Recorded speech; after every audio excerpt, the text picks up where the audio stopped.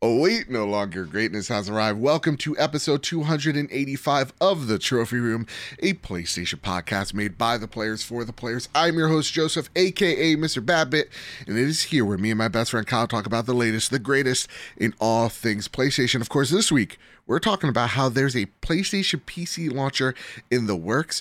We're going to be giving our Disney plus Marvel Showcase predictions, and we're going to be talking about how Team Asobi is working on their biggest project yet. That and so much more. But with all that said, and with all that out of the way, the greatest co-host whoever is, whoever will be, Mr. Kyle Stevenson, how are you, sir? I got a boo-boo. I saw. I got a boo-boo. I didn't show you the actual don't. boo-boo. Don't. You're good. No, don't.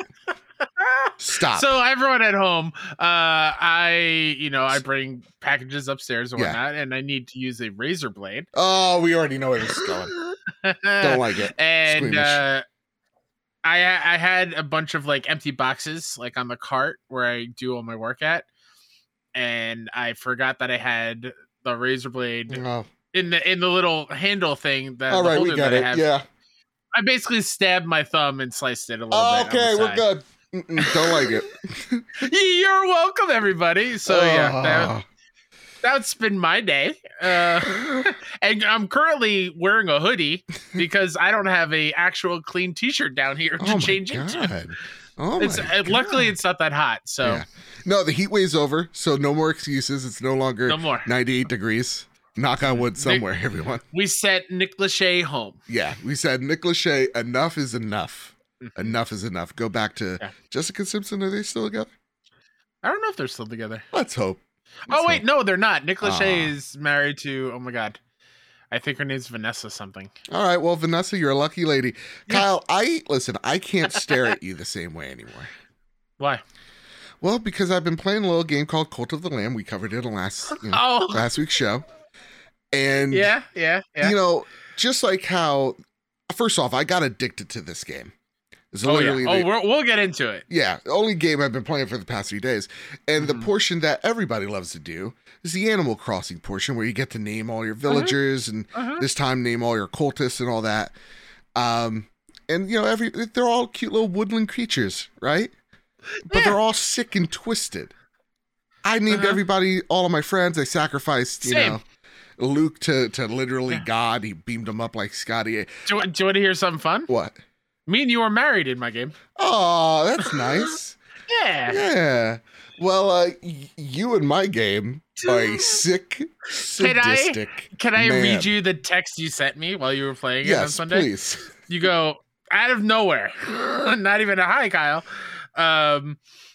You are my most vile effing cult member. Yep. First, you wanted me to make you a bed because your back hurt. Life imitates art. Second, you wanted to eat your own poop. Yep. Third, you want to fight effing everyone in the pit. And you won. Hell yeah. And then not even that, but like right after you fought everybody in the pit, you're like, and everybody should work for 2 days straight and not be allowed to sleep. And you sent me a screenshot. Leader, these new recruits have no work ethic.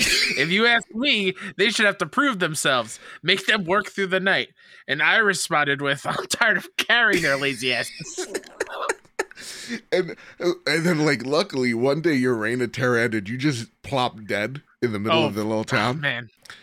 And so what I did, I think as any cult leader would do, I chopped you up in front of everybody and I fed you to the town. Yeah, great. How many people died? Because they ate me. I don't think the number's too important. Actually, I feel like I broke that game a little bit. Because at this point, I have like 30 plus cultists.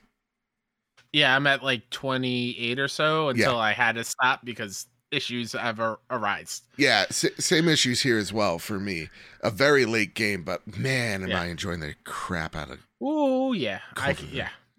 We'll talk. Like I said, we'll talk about it later. All right, cool. I'm just like, man, it's a great game. It is. It really is. It's fantastic. But listen, enough about that. We'll talk about it in a what you've been playing section. But this week we have so much to talk about. But least I forget, the Trophy Room Day. Okay. Ooh, yeah. August 27th, noon EST time, because that's the only time that we recognize here at the Trophy Room. Join us for games, for fun times, for giveaways, for big major announcements, all that and more on the Trophy Room Community Stream Day, August 27th. Again, noon. We're going to play games like Multiverses, Fall Guys, Fortnite, all the things. I'm going to get you all victory royales. It's going to be great. Yeah, so not this Saturday that you're listening to, the week this episode goes live, but after next week's episode, that Saturday, that's when we'll have a 12-hour get-together. I know some people have asked, I think in our Discord, those who couldn't make it, for like a timetable, what games are being played when.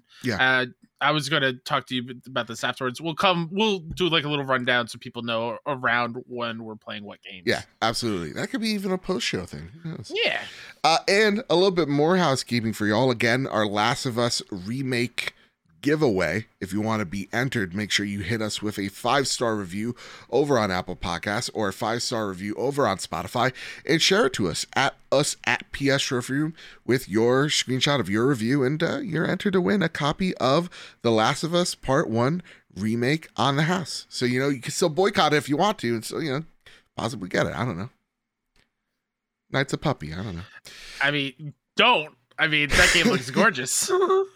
The screenshots keep coming, and I'm like, man. Can I say something that is it's not controversial? What am I even talking about? I'm excited to play Part 1. Yeah. Like it is a brand new game to me. Really? A game I've never played before. That's how excited and hyped I am. All right. To play this game for the release date. I'm excited, but I've played this game before, so I know what kind of to expect, But I am intrigued by what are the things that are going to pop out to me that I've been seeing online that I'm yeah, Sam looks great. That one scene with Joel and Ellie, and we know the scene looks incredible. But what's this tears? thing? You can see the tears in Ellie's eyes. Mm-hmm. Oh my goodness! What's that thing that I'm going to notice that's going to take my breath away almost? That's what the giraffe. It's gonna be the giraffe. I don't know. It never was the giraffe. With the dual sense. You can pet the game. You're right. DualSense. Yeah. God, such a game changer. Such a great controller. That said, I would also like to thank our patrons over at patreon.com/PS Trophy Room. I want to thank our newest members, Stingray X, Nicholas Johnson, Katie Stubbs, M9 Prime, and Jeremy Rotherig. I want to thank our platinum producers, Todd Burowitz and Toxic. I want to thank our gold members, Too Soon, Gavin Gottfried, Jose Jimenez, Jedi Master Ren, Metal Kirby, Stephen Flesh, Doth Simon the Pie Man, Chaotic Monkey, and Strubles and Bits. I want to thank our Silver Plus members, Awesome Dave, Hide Indoors, Naka Chaka, Marcus O'Neill, JB the Purple Monkey, Jedus Vaughn Metal, Tim Ulf, Justin Rodriguez, Cypher Primus, Captain Logan, Brenton Zachary, Kay Grimm, Rick Arrington, Dewane Roxa, The Good Sir, Mr. and Mrs. Nasty Boots, Drellish, Foolish Fuji, Andy Daynow, Kevin Mitchell, Kevin Diaz, The Lord Commander Corgi, Elo 2032, Jinx the 34th, Bubble Boy N7, Jesse Garcia, Hambone, The Aztec King, Millennial Falcon Gaming, Stone Cold, E.T., Astronaut Jr., not to be confused with Astronaut Senior, and how can I forget Green Gorilla Gamer. Thank you all so much for keeping the lights on, the show looking great, sounding amazing. It's because of your generosity over at patreon.com/PS Trophy Room. It's like what you say every week. If you ever got you through a long car ride, tough day at work, whatever your situation is, really does help us out, even if it's a buck our way, because trust me, we're doing some really huge things that we can't do without you. We're buying PlayStation. Just it's acquisition season, baby. That's right. I can't say that word correctly right now, but you know what I mean. Yeah. And we're gonna, and at the same exact time, because it's acquisition season, we're gonna buy our friends' podcasts. So Xbox expansion pass, we're gonna buy them. Just so that Luke Lore can say that he sucks on his own show. Weird you say that before we screw up the news. I had multiple dreams over the last 3 weeks of me making a phone call to Sirius Satellite Radio. Be like, hey, you want to do a gaming channel? And then have us be on Sirius, and that's our job, and then just hire our friends' podcasts on Sirius? Is Sirius still around? Yeah, I've had that dream, no joke, multiple times over the last month or so. I can't believe they're still around. Sirius, I feel like you need us. Right? I feel like because I don't even know you guys exist. You know, we need to. Yeah, we got Howard Stern's going to leave one day. We can take over. Oh, he's still there. I think so. Yeah. Oh, I just think he's his own thing now. I thought like he had a podcast. Oh, I don't know. Oh, like Conan? I don't know. I'm not sure. Yeah. Oh God, Conan's podcast is fantastic. Listen, enough of that. Enough of all that. It's time though, Kyle, to square up the news. First bit of news that needs to be squared up is from Zarmina Khan over at PS Lifestyle. And Zarmina writes, another reference to PlayStation PC launcher has been found. Data miners have unearthed even more evidence that Sony is working on its own PlayStation PC launcher of sorts. This development comes a day after Marvel's Spider-Man Remastered PC files confirmed yet again that Sony's toying with PSN account integration, allowing users to link their PSN ID to PC within first-party games that have been ported over to the platform. By introducing a PC launcher, Sony will be joining a growing list of companies like Rockstar Games and Ubisoft in making its own launcher separate from platforms like Steam and Epic Games Store. As reported and verified by Video Games Chronicle, data miners found references specifically to a PlayStation PC launcher in Marvel's Spider-Man Remastered's PC files. The game's files are also how players discovered that Insomniac Games was considering adding PvP and co-op elements to the game at some point. This isn't the first time we've seen a reference to a PlayStation PC launcher.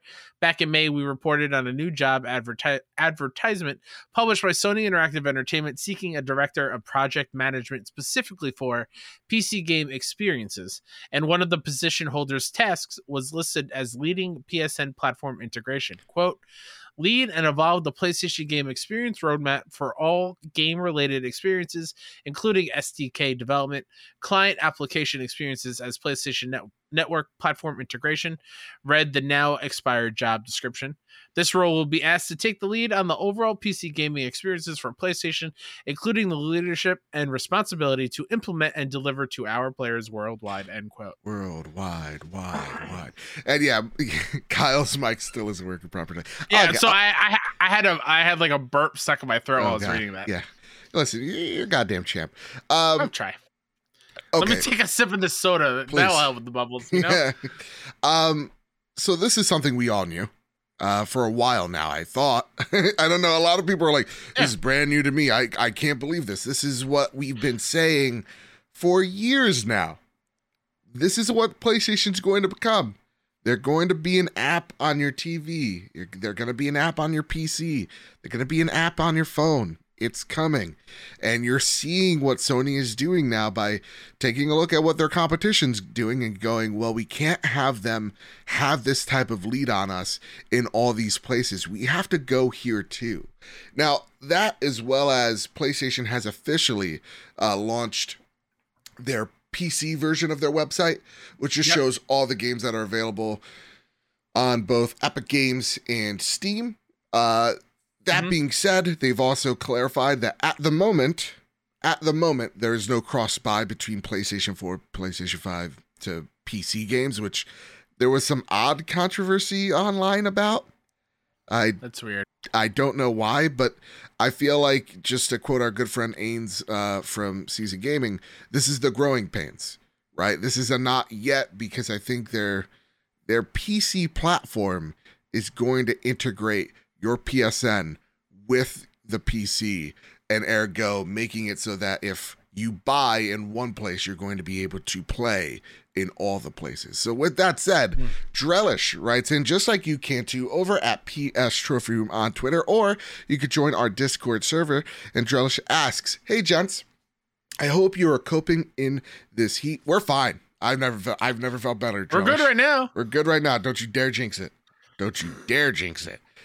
How are you feeling about Sony's own PC launcher? What excites me is the possibility of integration with your PSN account, Hello Trophies, as well as the possibility of cross-buy. Here's hoping for a cross-save functionality in an ideal world. So, first, what are your thoughts on the PC launcher and how it benefits console versus non-console players? And do you think there is a place for another launcher, considering we already have Steam, Ubisoft Connect, EA Play, Xbox, Epic Game Store, Rockstar Game Launcher, GOG Galaxy, Battle.net, Humble App, and Amazon Games App Launchers. Amazon has a game app launcher? Yeah, is that not Luna? I don't know. Kyle, what do you think about this PC platform of sorts? I mean, obviously, I think you agree with me on this one. PlayStation games on PC are a huge plus. Yeah. I think it benefits the non-console players greatly because when you think of PlayStation, in my eyes, you think of their first-party studios first and foremost, and how just above they set the bar and then raise the bar. I feel like with every game that comes out. So to have it come out on PC, get more people in it, and in the PlayStation ecosystem is obviously huge. Another launcher, yeah, it does feel like we're back into the streaming service thing. So like, yeah, I think Luna was the Amazon streaming service or something along those lines, right. Like where everyone, and like we made a joke like, yeah, we're going to announce the Kyle streaming service or bring back the Ouya or something like that. So like, it just feels like it's the hot commodity right now. Yes. And I mean, we kind of spoke about it last week with like the whole Xbox versus PlayStation and the exclusivity topic we had, but like, of course they're going to do it because it's the way things are. It's the status quo. It's the norm, you know? I think it's just PlayStation's attempt at getting PC people into their ecosystem. And first you have to make the ecosystem for them to come on over. So yeah, is there one too many launchers on PC? Abso-freaking-lutely. Like, I think Steam is the de facto, user experience or app, right? Like, I think it was just announced today, Call of Duty will be coming back to Steam as well. So if this is something where it's like, okay, you can buy and play the games on Steam, but you need like a PSN to connect to the games, I think that's a good middle ground and something that I personally would like as a PlayStation gamer because, yeah, knowing Sony, I'd like to earn more trophies and platinums of Spider-Man Remastered, right? But if you're a PC player, I'm wondering how this affects you. Does it annoy you? And if this is, and I doubt this is going to be the case, if this is them saying, hey, in order to play Spider-Man, you need to be on this launcher, I think is a bad step. And I don't think that's something they're going to do since they have partnerships with Epic because they have such a tight relationship with Steam. I think they know that that's where the players are. And this ecosystem is just kind of I would think, if I ran PlayStation, a complimentary companion app to your Steam, to your Epic Game Store, those type of things. Because I don't even think, God of War is great, Spider-Man's great, but I know these PC folks are picky. And I think when you're making a game, you have to come to them. They're not going to come to you. So I do hear so many of my PC friends complain about all the launchers. Hopefully this isn't something that is, like a Battle.net where it's like, hey, you want to play Overwatch? Only way you could do it is through Battle.net. Or you want to play World of Warcraft? Only way you could do it, Battle.net. Hopefully this is more like a, hey, you're on PlayStation, you should be able to buy a PlayStation game and then be able to play it on PC, vice versa. And this is the way to do it. If it's bridging that type of gap, I think that this is totally fine. I don't know. What about you? Yeah, I don't have much experience with like using launchers because I don't play on PC ever. So I'm not an expert by any means, but does Fall Guys not use a launcher to like authenticate on consoles now since it's free to play? That's a great question. Again, because I feel like something popped up because the girls wanted to play Fall Guys on Switch, and I downloaded it and it connected to the Epic account. Yes. Is that not a launcher in some ways? In some way, shape, or form, you're interacting with the Epic, the Epic Game Store to connect your account. That's what I'm kind of thinking. That's fair. Yeah, that is actually what I'm thinking when I'm thinking of this launcher. PlayStation app. Yeah, it's something that connects your games together. Yeah. Mhm. So for me, I don't know, man. I kind of dig this. Now, I did get the verbiage right here. Someone screenshotted it. The question right now on the website is, if you already own a PlayStation 4 or 5 game, do you need to purchase the game separately to play it on PC? This is what PlayStation's official word is. Yes. The PC version, the PC and console versions of PlayStation Studio games are different products. It is currently not possible to purchase a PC version of the title and then play it on a PlayStation 4 or 5 console, vice versa. And then it says, can I transfer my save over from PS4 or PS5 to the PC version? And it says that it is currently not possible to transfer your save data from PS4, PS5 to PC. Again, these are things we already knew, but the way that they're wording it is currently. Yeah. So they're giving themselves some leeway here. So I would like to hope in the perfect world that PlayStation's like, hey, you buy it in one place, cross buy the same way we did for PS3 to PS4. Come on by, and you Vita. can switch over at any time. And Vita, come on by. I hope it's not, hey, pay 10 extra bucks for the PC version. I think that would be a step too far. Because for me, hearing this news, it does deter me from buying Spider-Man on my Steam Deck. Because maybe I just get to wait. Maybe I get to wait a little bit, and yeah, my Spider-Man will come. My God of War will come. Whatever, PC ports next will come to my Steam Deck, and maybe with it being integrated, that is, one hope that I could just play my PlayStation games on my Steam app via that connectivity. It's really exciting, but it's a whole lot of possibility right now. Do you think PlayStation's that smart though, Kyle? Like, we've seen Sony pull some pretty Sony maneuvers. Do you think that they'll make you purchase the game twice? Yeah. God, why not? God, that sucks. And like you just use the example of like, I hope they don't do like a $10 upgrade thing. Yeah. That was literally what the PS4 to PS5 thing was for a little bit. Yeah. I mean, it's still happening. And probably still will, until they get rid of it completely. So I wouldn't put it past them. Anna Hudock writes in, and she says it, and I'm reading it here. Says, no one ever pronounces it right. If you do read this question, Anna, I'm doing it right now. My last name's pronounced Hudock. Or, as my dad would put it on a hockey jersey, he designed, Hudock. I love it. Oh, that's great. I love that. So, her question is, since we're seemingly having a PlayStation PC app on the way, and Sony is getting more involved in PC anyway, do you think that we'll see a PSVR games come to PC? If yes, could this app be a way to bring some of these games to PC? Kyle? Yes. Yeah? I also can see the reverse happening of what we want is What's to that? play VR games on PC that aren't on PSVR on our PSVR. Or do like VR stuff with the headset. Like connect it to a PC and do it that way. And so you're saying, okay, we're making this app. Yeah. The only way you could play actually does kind of make a little sense. As much as like I'm not a fan of it, but I get where you're coming at. Where it's just like, hey, we have the new PSVR 2. It's great. Here's the ecosystem that you get to mess around with and connect it to the PC. It's the app that's bridging it. That's what you're trying to say? Yeah, something along those lines, yeah. Okay. Well, here's my question then for that. Why not then just put it on Steam? Because that's where most of the audience is for PC anyway. Sure. Right?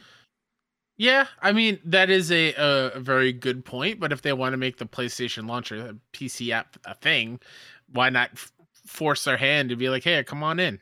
This is the only way. God, that sucks. But yeah, sure. But like, again, like, are PC players going to actually like go for it? Because that's the thing. I feel like most PC players that have a VR set, they have a Quest. Yeah, they have a Quest, or they have like, the Steam, Index, right?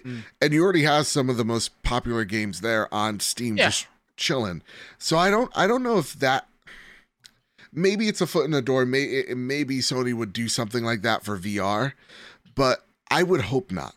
I hope this does mean though that they get to make more games for PC, for PSVR, so that these things find a broader audience. But PlayStation's mission is for you to buy their headset. So I do really think that chances are, no, I don't know if the PC app means PSVR, functionality comes with it. I do think Sony just wants you to buy that headset and the games that are currently in the PlayStation console ecosystem along with it. If that makes sense. I just want to be able to play Half-Life Alyx. That's really all I want. Big same. Yeah. I no tether, no nonsense. I really want to play Half-Life Alyx on PSVR 2, please. All right. Now, Satonis writes in, just like you can too, again. He goes, "Hey, gents, I hope you're both doing well. And I was really frustrated with last week's episode. And in fact, I didn't realize that I didn't finish listening to it until this prompted for questions this week. I've written in once before to discuss my dislike of Game Pass and more precisely what Joe is very amply called how people circle jerk it too much. Nailed it, by the way. To that end, I don't understand saying on last week's episode that Xbox has control of the conversation when you're actively choosing to talk about them on a PlayStation podcast. Isn't that essentially a self-fulfilling prophecy at this point? And even then, this is a particular conversation, for example, started as a discussion of Microsoft's oligopoly. I can't pronounce that oligopoly. word. Thank you. I think so. It sounded correct. You said, okay. There was a lot of confidence in Gusto. I'm taking it. In making a concern in all industries. So even if that's a dominance, what does it actually do to move the industry and hobby forward, particularly in a way that benefits us as players? So this is what I'm talking about when it comes to like controlling the conversation or narratives or influencing a market. PlayStation wouldn't be doing this right now if they didn't see success from other companies bringing their games from console over to PC and seeing the buku bucks that's coming from it, right? So, we talked about in 2016, 2017, we're like, why is Xbox putting Sea of Thieves on PC? Why are they talking about it's going to totally devalue the console, blah, blah, blah. And it didn't. Those games sold well. Sea of Thieves, fantastic game. You all should play it. How many hours do you have in it? Too many. It's embarrassing. That's not the point. And it really is the only, I should buy that game at that point, But, we saw Microsoft influence the market and see other console manufacturers take a note of that going, well, maybe we can do the same here too. And now you're seeing them build their own app, build their own ecosystem within the PC ecosystem, which we've seen Microsoft do. Now, Sertonis, I'm here to champion and PlayStation people. Don't worry. Don't put the pitchforks down. The Xbox app is dookie garbage, and their cross-party functionality is dookie garbage, and I will fight people to the death about it. But that's the way that they're influencing the market, right? So is it us,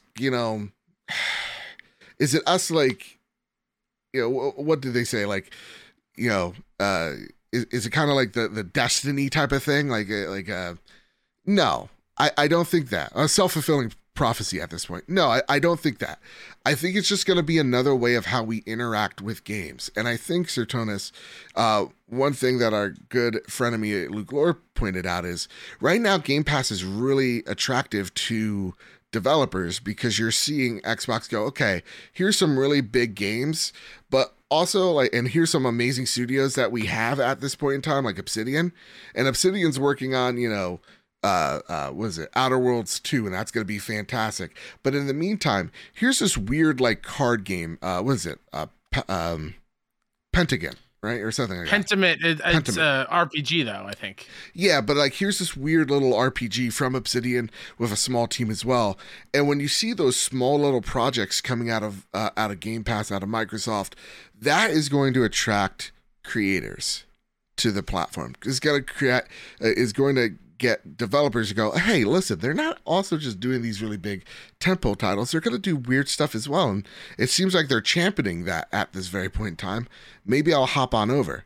And the problem with that as well is you get to a point where, is that actually sustainable? Will all those little games actually be sustainable enough? Or will you have a Netflix-like situation where you have too much content, not enough people are actually clicking on said content, and now you have to dump shows that, though didn't hit the numbers you wanted, still had moderate audiences that enjoyed those things. That now you come to a point where if a show is not a Stranger Things or Squid Games, you have to drop them. That is a reality. That is a possibility. So is it a self-fulfilling prophecy? No. Is it something that we're willing into existence? No.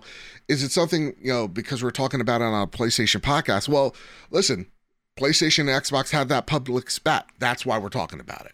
And Microsoft's argument is PlayStation's already dominant in the marketplace. They will continue to be dominant in the marketplace. Our way of doing it is just different. And they're just scared because they're not in this marketplace yet, but we are. They're just scared we got here first. That's Xbox argument. So when I see yes, do we circle jerk Game Pass too much? Absolutely. But you're also hearing right now from folks as well going, man, the last 3 months of Game Pass have not been particularly great. There haven't been many much sought after stuff. I know our friend Neo GameSpark has constantly kind of been like the champion of that I've seen on social media. So I don't think it's a self-fulfilling prophecy. I would hope that we kind of open our minds to saying, hey, maybe this influence will make PlayStation better to do something similar, like we're seeing with, PlayStation Plus at this very point in time. I know, Kyle, I'm sorry, that was a very lengthy rant. Would you like to say anything on that? No. All right. I'm not smart enough to talk about what you just talked. All right, fine. See, my English not so good right now. Well, listen, I'm excited for the possibilities of this PC launcher. Yeah. I'm excited to know that, hey, PlayStation's expanding their horizons. They're not just sticking with this box, because I think we've also come to the point, it kind of goes back to what Sir Thomas was talking about. Look, PlayStation doing fantastic. And even when they do fantastic, they're stuck at about 100 million consoles sold. That's if you do great. And if you do not so great, like you're the PS3, you sell about 80 million, right? And you're kind of stuck between the 80 to 100 million unit mark. You need to start expanding. You need to start building outwards, because that community isn't going to sustain you as games become more and more expensive to make, become bigger and bigger, and need bigger teams to deal with them. As games become live service, you need people to work on it indefinitely, that type of stuff. So you need to branch out, go into PC. And so building the infrastructure to support that, that's really exciting. So I'm really hoping with this PC launcher in mind, they're thinking also about their live service games of like, hey, people want to be connected to the Last of Us multiplayer game, whatever that is, whether they're on the go, mobile, whether they're on their PC, or whether they're at their console. Wherever they are, we need to be there. And again, it's because their competition did it and showed them that they could be successful at it. And that's why they're doing it. So, rant over. Yeah. All right, Kyle, let's talk about something that you want to talk about now. Let's talk about one of these times you to go on a lengthy rant like that again. Yeah. I'm going to practice at being like your hip hop hype person that only says the last words after every sentence or something like that. Hell yeah. Yeah. You tell them. Self-fulfilling prophecy. Yeah. Speaking about prophecies, yes. Amy Hennig's Marvel game will be shown in September at D23. This comes from Jordan Midler at VGC. Jordan writes, Disney has announced a Disney and Marvel game showcase, which is set to take place in September and will feature the first look at Amy Hennig's Marvel game. The event, which will be hosted by Kinda Funny's Blessing Adeoye Jr. and also former Trophy Room guest, will take place live from the D23 Expo on Friday, September 9th at 1 p.m. Pacific time. The showcase will include content from Disney and Pixar games, Marvel games, Lucasfilm games, and 20th Century games. That's in addition to, quote, all new announcements. Fans can expect new reveals from titles including Disney Dreamlight Valley, Marvel's Midnight Suns, Lego Star Wars, The Skywalker Saga, and a sneak peek at the upcoming Marvel Ensemble game from Skydance New Media, end quote. Disney said in a press release. The Marvel game is being helmed by Amy Hennig, a former Naughty Dog creative director and one of the main forces behind the Uncharted series. In a statement earlier this year announcing the game from Skydance New Media, Hennig said, quote, I can't imagine a better partner than Marvel for our first game. She continued, the Marvel Universe epitomizes all the action, mystery, and thrills of the pulp adventure genre that I adore and lends itself perfectly to an interactive experience.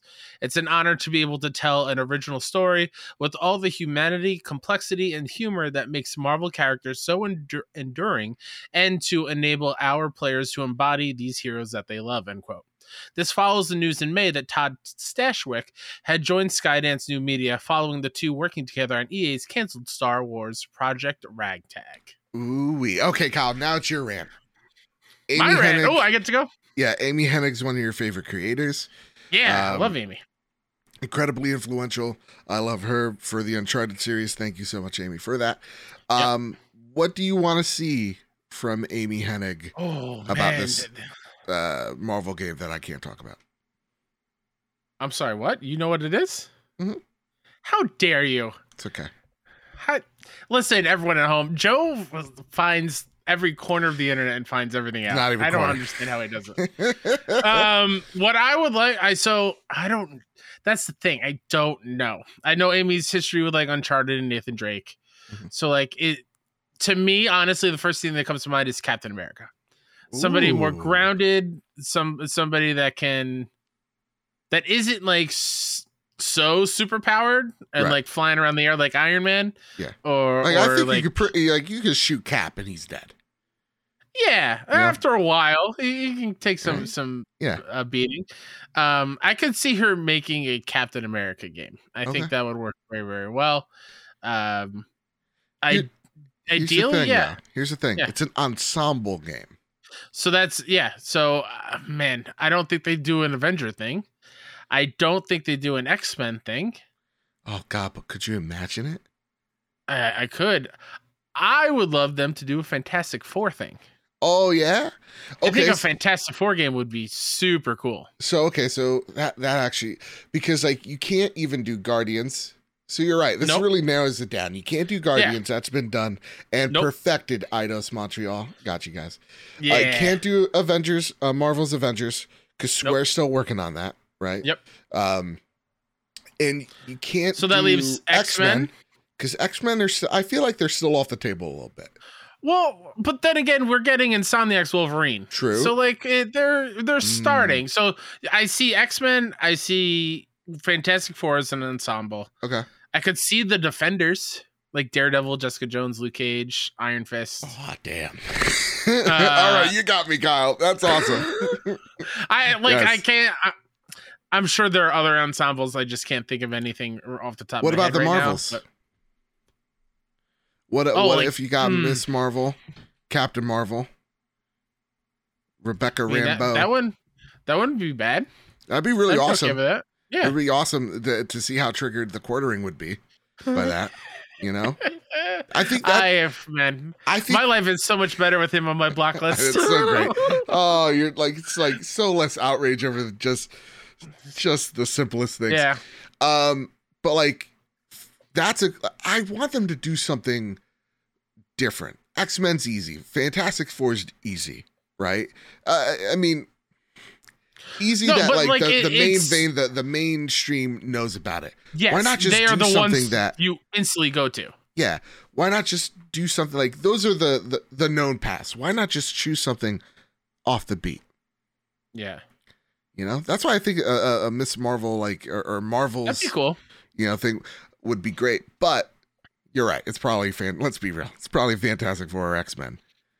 What do you think this game would be? Skydance Media. So, The Walking Dead, is it going to be like a Telltale-esque game where you're making decisions as Professor X? Wait, Skydance isn't Walking Dead? Yeah. Right? Is it? Yeah, I'm pretty sure.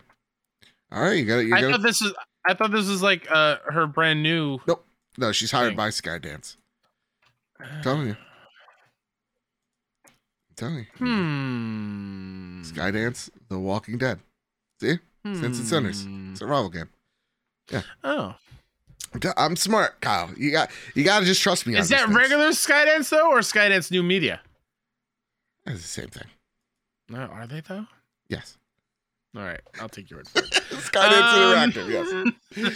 So, like, do you think this is a like that? I'll take your word. Do you think this is like a choose your own adventure, or you think this is their big AAA action adventure? I truly think, just going off of Amy's older works of Uncharted, and I believe she was part of the Legacy of Kain series. Yep. I can see it as a third-person action game.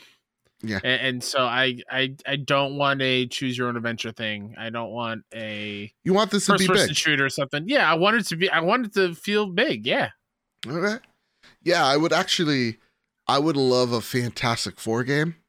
To get us maybe reintroduced to these characters that have been so mishandled in the mainstream, nerd culture, and kind of treat them right, and maybe have a base for where we would like to see these live action equivalents be shown off. And I think by this time, by September 9th, you will see and know who the Fantastic Four are.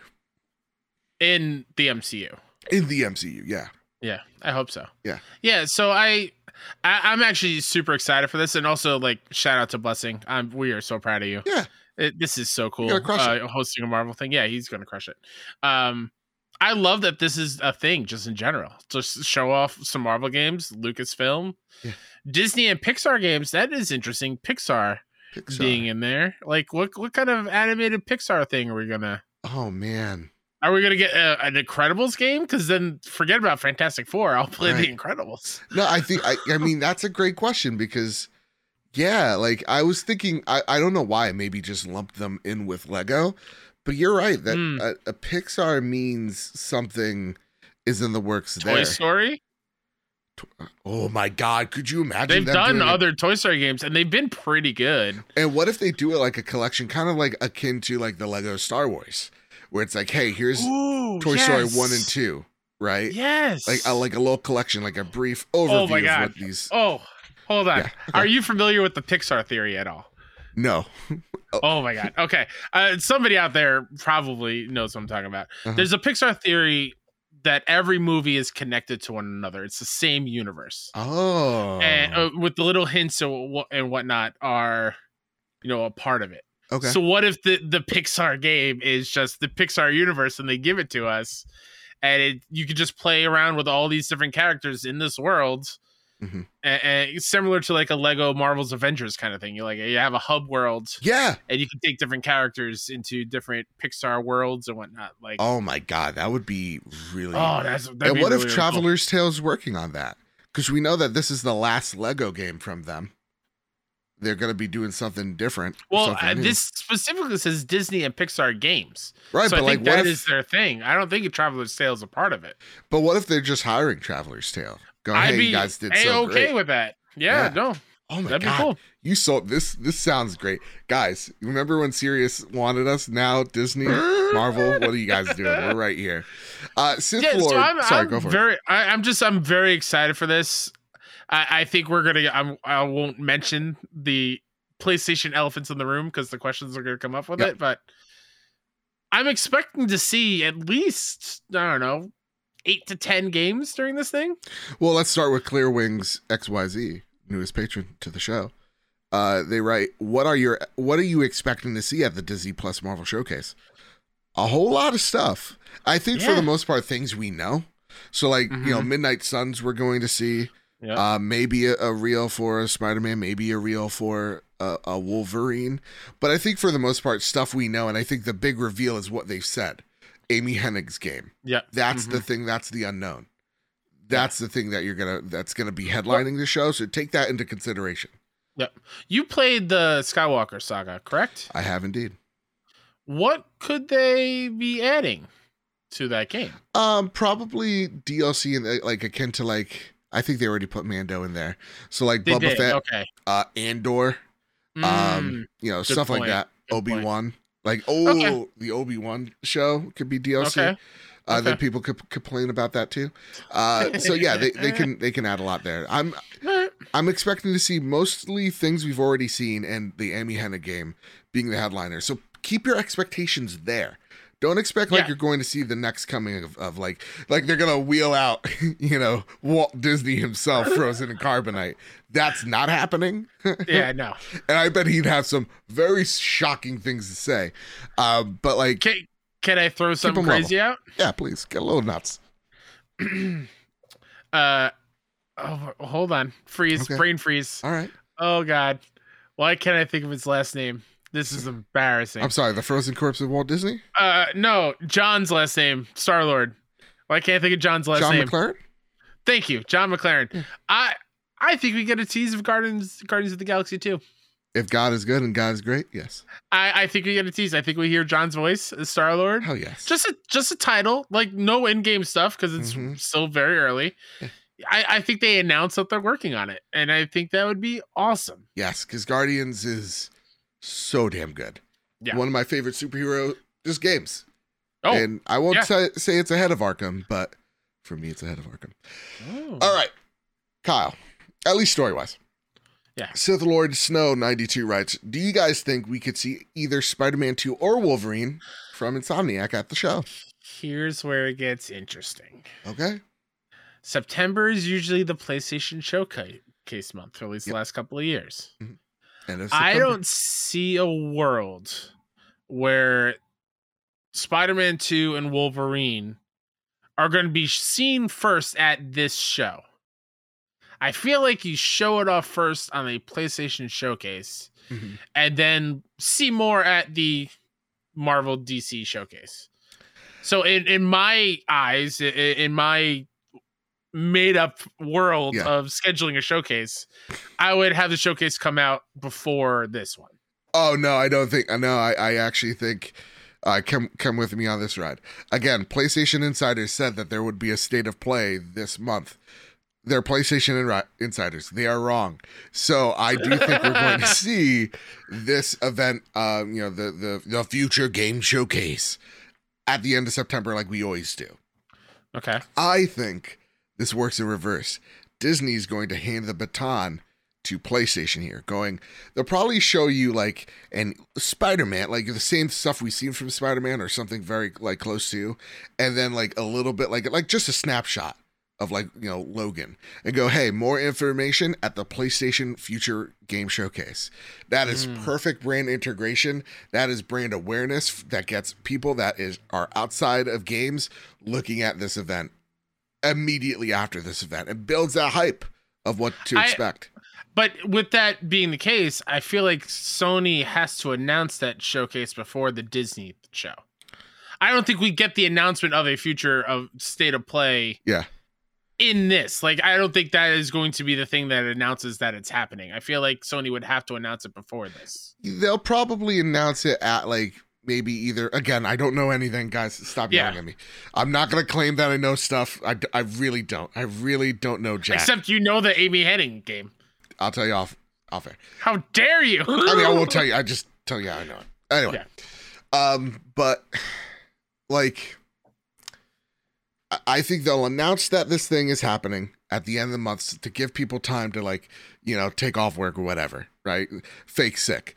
Or even like the day afterwards going, hey, was it at something? Yeah. Future Game Showcase. Bam. It's at this event. So I think you can announce it, give people a weekish time to, set their calendars and have this be the thing that people look forward to. I think if anything, how soon this comes out is a week after the Disney showcase for sure. Okay. Yeah. But I think we're getting it at the end of September either way. Yeah. And like Nintendo will just not talk to its fans at all is their strategy. And it works. It works for them. It works. Yeah. All right. Riot Fox writes in, hello. Aside from the known Marvel games, the coffee's kicking in.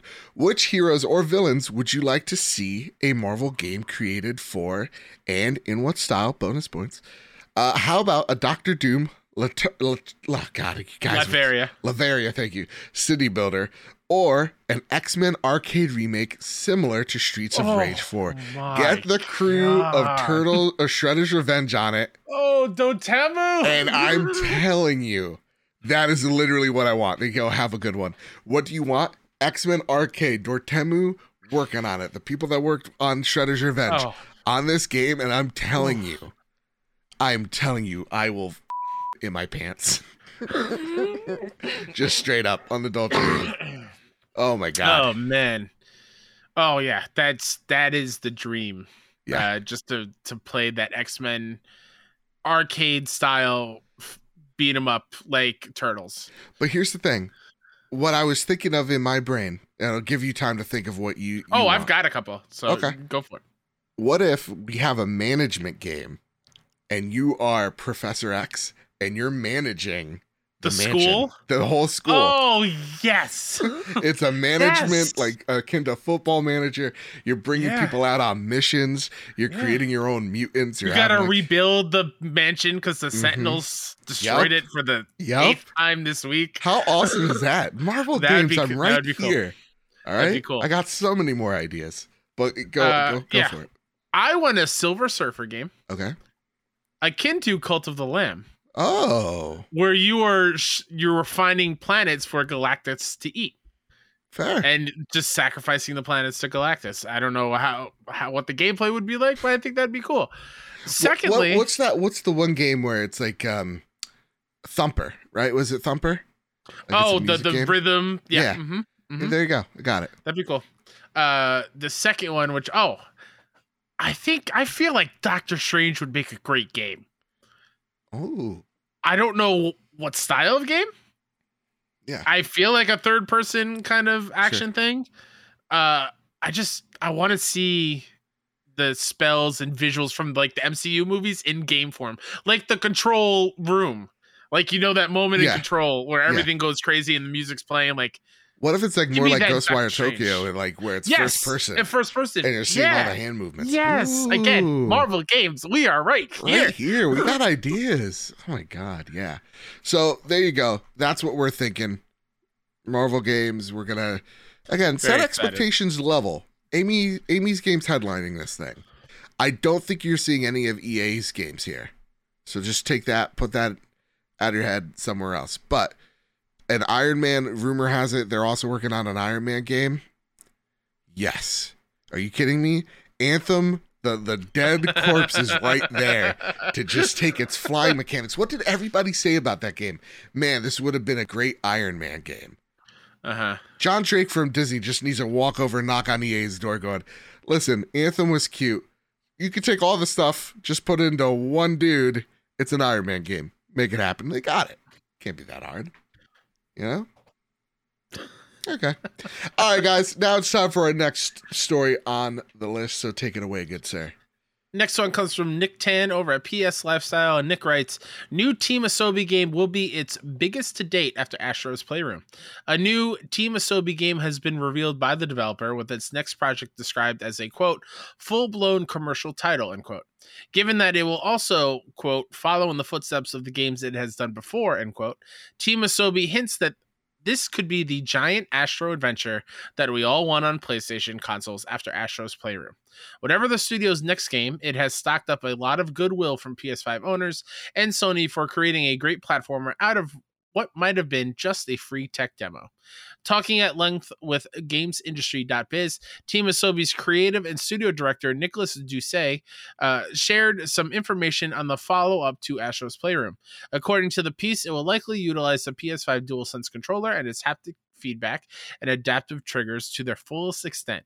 Doucet has described the controller as a, quote, special weapon, end quote, for the studio, and that one of the first things the developer does with new technology is, quote, to use it in ways you're not supposed to, end quote.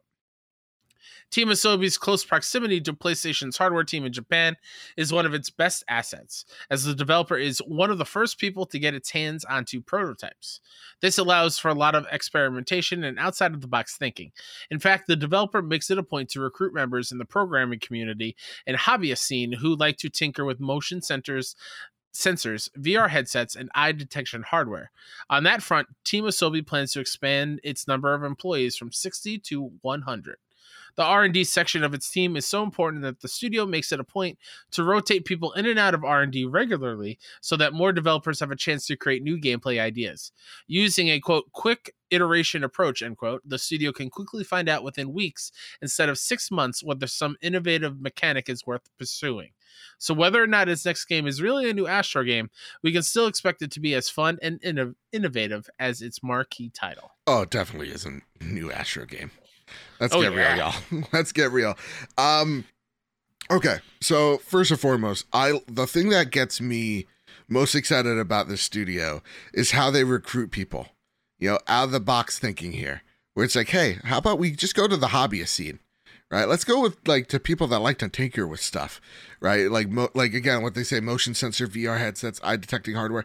Let's get people that are just messing with this hardware in such a, intimate level. Let's get them on this game because they're going to be thinking not like a game developer. They're going to think about how to tinker with that specific thing. And I think that's why, we saw Astro's Playroom was so great, was because they were able to just play around with each feature so damn well. So I think, Kyle, this screams that their next game is a PSVR 2 game. No doubt, right? I think it could probably be played outside of the headset as well. You think so? Yeah.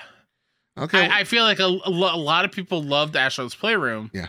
So to block it off, if this is another Astro's Playroom-esque platforming full adventure, to block it off in only VR form would not be the smartest of moves. Fair. While I think it'd be fantastic because Rescue Mission is great. It made me weep in VR because I was like, oh my God, this is what VR is. Yeah. No doubt that game's going to be good in VR, but I also think it's wise for them to have it be playable not in VR.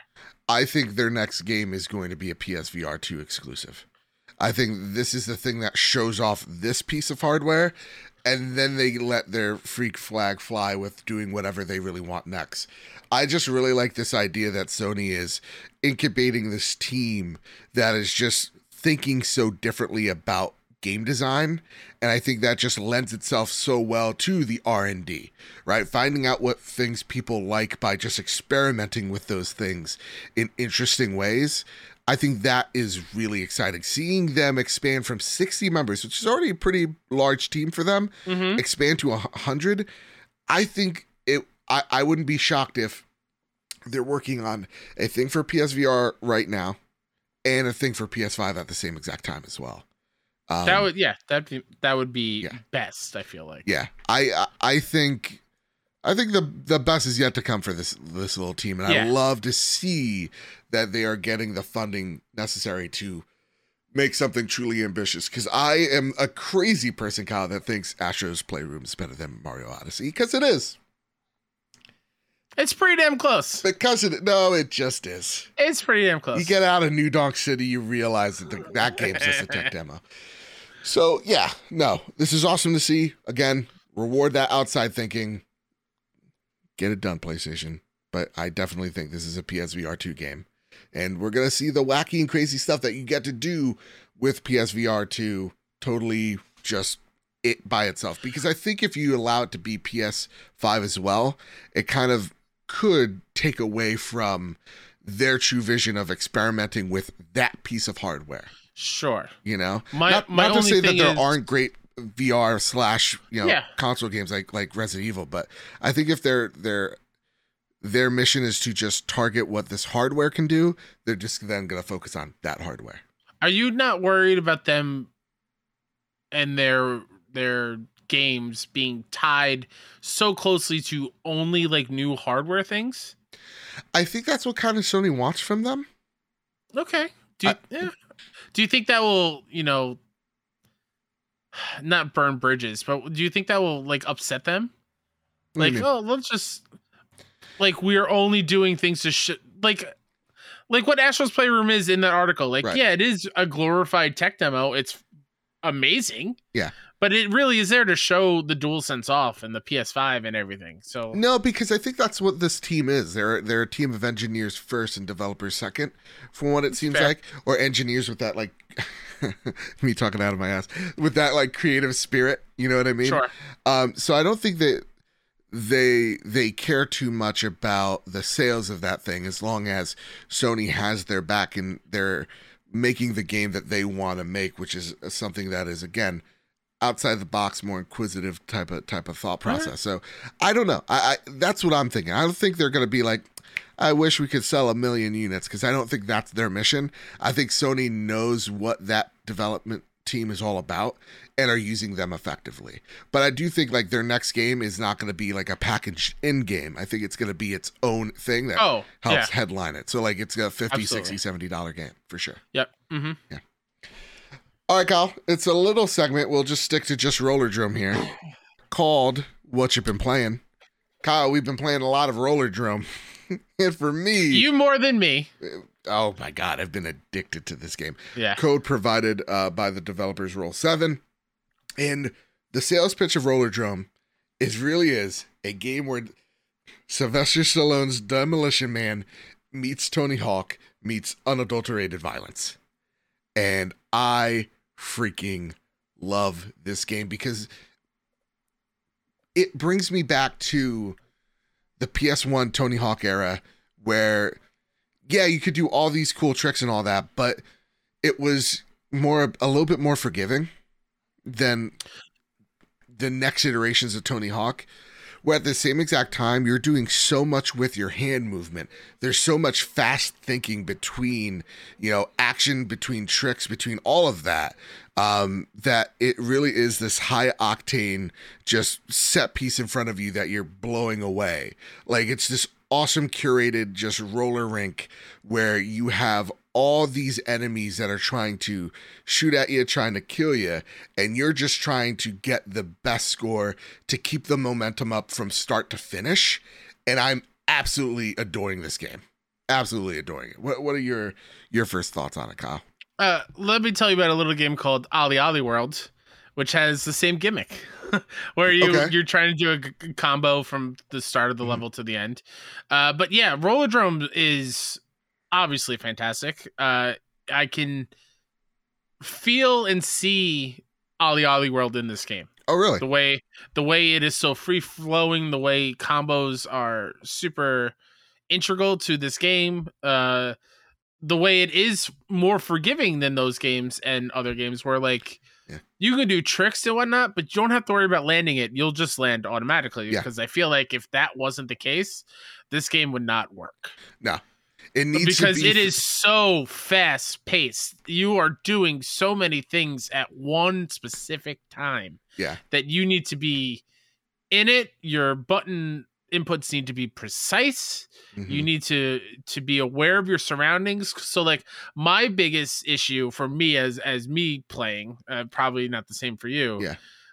There is I'm still in learning new tutorials and stuff. Like I'm an hour and so in, I think on the third map or whatever. Okay. The ski lift one, I think it's the last one. Ski lift's I'm having it's fun, but I'm having trouble with it because I keep skating off the edge. Sure. Because I'm going so fast and I'm worried about the lasers and everything that I'm just not aware of my surroundings or whatnot. So I'm struggling with that a little bit, but it is so fun of doing tricks, and by doing tricks you get your ammo back, and so you can, take out these other enemies that are spawning and try and take you out. It's just a blast, and I love the art aesthetic too. Yep. It's just it's kind of like this weird, 80s future, what the 80s would think a distant future would kind of look like. Yeah. Uh-huh. And so for me, to talk about the combat a little bit, I think it's forgiving in the best ways. Yes, you don't need to stick the landing. You'll always land on your feet because that would ruin the momentum of the game. And you don't have to precisely aim for the most part. With most of the guns, I think all except for one, it'll all lock on to each enemy. So you don't have to be worried about getting that precision headshot. It's all just going to kind of lock on for you, which I really dig. And those two things help the game drastically. So you can just focus on firing at the enemy you need to fire at, doing the combo or the kickflip that you need to do to get your ammo back, to get you back in the game. And you have to strategically think, what weapon am I going to use for, certain bosses? There are big mechs that show up later in the game and you're like, okay, so I need a grenade launcher here, but I only get 2 shots. And because all my ammo is tied to every single gun, I have to really be thinking about how I'm going to land this trick as I'm shooting this grenade launcher to get more ammo for the shotgun that I need for this riot guy right next to me. That's what I'm really liking. Again, it's a lot of high octane action meets a story that is truly dystopian the way we see it, like Orwellians, like dystopian, where it is like this backdrop of like civil unrest, corporatization, all that stuff kind of rolled into this neat little narrative that I keep following in between the big matches that I'm doing for this Rollerdrome championship. I'm really digging where that story goes. And I think it's something that is pretty darn unique in this sense of like, yeah, I want to know what happens here, but if I just wanted to do the tricks, I could just do the tricks. Yeah. Right? I don't have to focus on the story if I don't want to. And at the same exact time, you know, it's all about beating your high score, beating your friend's high score. It's all about doing all the challenges, and all that. It's a really fun time. I highly Again, if you've played Roll7's OlliOlli World skateboarding games, you'll be familiar with the challenges in every level and them getting harder as you go on and having to do specific tricks and gathering specific tokens and killing, or in this version, in this game, killing enemies in a certain way before certain things happen. It's just Roll7's super talented, and really to see them branch out and do something, I wouldn't say wildly different from OlliOlli World, but different enough that I'm excited to see whatever is next. Yeah, absolutely. I believe this game goes for $20 on the PSN. Of course, there is a time trial, but in typical PlayStation fashion, you have an hour with this game, which is appropriate. The game is pretty short if you just want to beeline the whole thing and not do all the challenges. But at the same exact time, once you start downloading it, the clock starts ticking. So I've heard that's a bug. Okay, that's a bug that they're going to fix? I've heard it's a bug where it caps it at 35 minutes or so. Yeah. I feel like that is a bug in the PlayStation's end of things. Let's hope. So. Let us pray. But honestly, it's worth your cash. I highly recommend it. Really is. Yeah. And I know you said you only want to talk about Rollerdrome, but really quickly, I think we should talk about Cult of the Lamb because we teased it at the beginning of the show. Oh, yeah, you're right. Cult of the Lamb might be my game of the year right now. Dude, it's getting there. It's the thing that I was afraid of after my demo at PAX was me not being a huge Animal Crossing person or Stardew Valley or like the survival sim kind of portion of games. Yeah. I don't like because I'm bad at them and they stress me out. Yeah.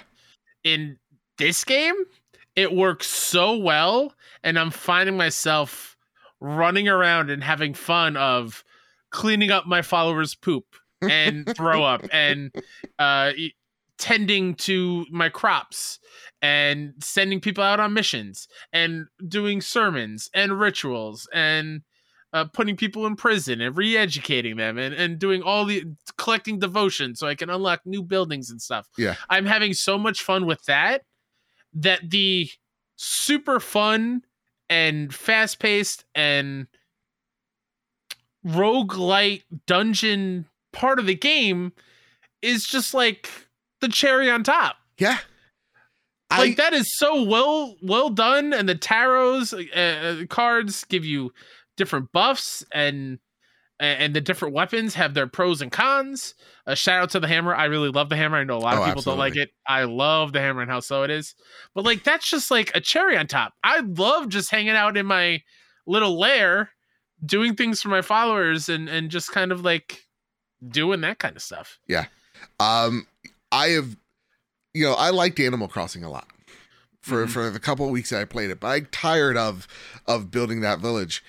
The management in this game reminds me more of like a Age of Empires or Civ like experience. And when I turned my brain on to that way of thinking of like, this is just civilization. I'm making a gold mine. They're making gold. And then I can make more stuff out of it. That management portion became some of my favorite parts of the game, where the combat itself is kind of surface level. Like it's really fun. Sure. Anybody could pick it up and be great at it, but I don't think there's a level of mastery to it, but it's still a really good time. And depending on what weapons or curses and abilities that you're able to get really dictate how you're going to go from point A to point B to point Z to point, cultists you need to take down. Yeah. And for me, it makes you have to be the master of all these different weapons. So I don't like the hammer. I don't even like the axe that much. I love the dagger. And I love the sword. And Sword's great. yeah. And so like me mowing down all these enemies super fast, sometimes it's just about beating my time more than anything. Oh, yeah. But the combat's so good. The management's so great. The only downside, Kyle, is what we've had is late game. There are some bugs where, you know, because this is a cute, cuddly thing, you know, of all these woodland animals, but they're all cultists, you have to sacrifice and do rituals and do all sorts of stuff. There are some game-breaking bugs that have you restarting the game over, even in some portions where you are in the roguelite elements and then you have to start the dungeon all over again. That get really frustrating. That ruin that experience for me. Yeah. But knowing that those patches are coming, I'm less concerned about it because I'm having, even with those problems aside, Kyle, I'm having so much fun. Yeah. So much fun. I'm in a situation that I really hate. Okay. Where like I can't play. I'm forcing myself not to play because while I was in a dungeon run, one of my stupid followers, I forgot his name, decided to I would never decided to dissent against me. Yeah. And I must have missed that notification, and the dungeon was pretty long. And so when I came back, my faith was at 0. And people were mad at me and they were threatening to leave. So it's like, oh, let me go do this ritual. Let me brainwash them. Because that's the other thing. Like, you can have whatever cult you want to do. It's giving you those choices of like what rituals you can do and everything. Oh my God, it's great. But I would do the ritual and then the animations would still work, but I'm just standing there in the temple. And nothing would happen. It would act like it'd be frozen, so I would have to save and back out and start over, and nothing like saved. Like my ritual didn't count, so I'm purposely stopping until the patch because I don't want to lose all my followers. I work so hard to get to my 28 followers that I don't want to lose them all. It's funny because I'm trying to kill them. Well, you need to sacrifice 10 for a trophy. I'm shocked that I don't have that yet. Yeah. I feel like because I went the route where you can ascend followers is one of the things I chose. I don't think that counts. And I did that a lot for the older followers. Yeah, that's be what like, I would do as well. Yeah. I don't think it counts, so I'm a little bummed. But yeah, I'm waiting for the patch, and it's like that Elden Ring feeling where all I'm doing is thinking about this game. Same. And it sucks that I can't play it right now. Yeah. Did you like what I put on Twitter? It was like expectation of Cult of the Lamb. It's Christian Bale, all gods will die. Reality, it's just me scooping up poop. Yep. It's really absolutely. This is gonna be my top 3 like game of the year. Nothing's gonna beat Elden Ring, I don't think. Yeah. This is gonna be in the top 3. I absolutely adore this game. Yeah, before we go on to some more news, I will state it right now. Sure. This month of August, the best indie game month I think we've ever Absolutely. Ever. Indie games are alive and well. They are running and ruling video games right now. We get more this week. Curse of the Golf. Oh my God, that's not the name of it. We'll talk about it in the Curse Golf. Yeah. But like we got that next week. We got Midnight Fight Express, which looks amazing. The indie games, man, they're rad. Yeah. There's your indie minute. Ooh-wee. All right, Kyle, I'll read this news story for you. Go for it. Spider-Man PC can't beat God of War's launch weekend concurrent players recorded. This comes from Sammy Barker over at Push Square. As was increasingly looking to be the case as the weekend progressed, Spider-Man Remaster failed to attract as many concurrent players on Steam during its launch weekend as God of War. Insomniac Games Superhero Sandbox topped out at 66,436, while Kratos and Atreus managed to squeak out with 73,529. While many have expected bigger numbers from a brand as popular as Spider-Man, it's also important to remember that we're in the thick of the summer now, as players' numbers generally are down across the board, especially now that lockdowns have largely been lifted. At $60, Sony is milking this port for all it's worth. You could pick this title up pretty cheap on PS4 these days, and it's even included in in all PlayStation Plus games. Okay, Sammy a little bit of a downer there, Sammy. A little, because the lockdowns are lifted. Sammy, a little bit of damage control. I love you, Sammy. A little bit of damage control. Listen, great numbers if you're Spider-Man. but Yeah. also understand that so many people bought a PlayStation for Spider-Man. Exactly. So let's relax here. Don't worry. Everything's fine. And the fact that day one someone put the Venom suit in the game already as a mod. Yeah. You could swing as Stanley, or you could swing awesome. as Kingpin as well. Oh, really? Yeah. Oh, that's cool. And then like some piece of crap tried to take away all the pride flags from the mod in a mod. How dare you? And then Nexus mod was like, no, you don't do that. We're not even having this conversation. They're just like, they took that mod out. So yes. that person gets to just deal with it. Think about that. A flag gets you that upset that you're like, I'm going to make a mod to get rid of it. Relax. I would have loved for someone to double down. It's like, you know what? All the flags are pride flags. Damn. Every building is rainbow. Exactly. So yeah, no, awesome. That's awesome. The game's doing great. I'm seeing so many people pick it up for the first time. And yeah, again, more PlayStation games on PC. Yep. Only a good thing. All right, Kyle, would you like to read this next story? Of course. Yeah. From Wesley LeBlanc from Game Informer, Wesley writes, the Ghost of Tsushima movie could be in Japanese, according to the film's director. PlayStation and Sucker Punch Productions' 2020 hit, Ghost of Tsushima, is being developed into a feature film with John Wick director Chad Stahelski set to direct it. The movie seems to be early in development, although it did land Takashi Dosher as its writer earlier this year. But we might have some new information about it straight from a recent interview with Stahelski. More specifically, Stahelski revealed to Collider that the movie might feature an entirely Japanese cast and that the film could be in Japanese. Plus, he says Sony is on board with the idea. Here's what he had to say. Quote, I think if we did this right, it could be visually stunning, he beamed. It's character driven. It's got an opportunity for great action, great looks. And honestly, we tried to do it all in character. Meaning it's a Japanese thing about the Mongols invading Tsushima Island. A complete Japanese cast in Japanese. Sony is so on board with backing us on that. I've been going to Japan since I was 16.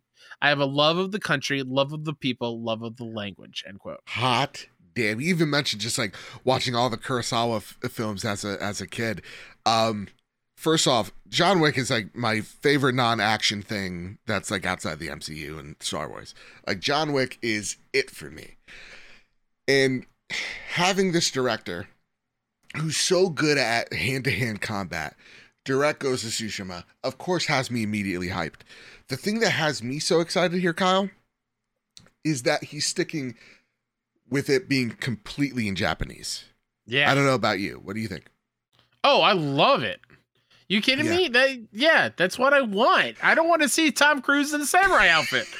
Listen, The Last Samurai was a good film. I liked it. Okay. I liked it, all right? I want to see Matt Damon, protecting the Great Wall of China. I want to see actual... That was a real thing. I didn't just make that up at all.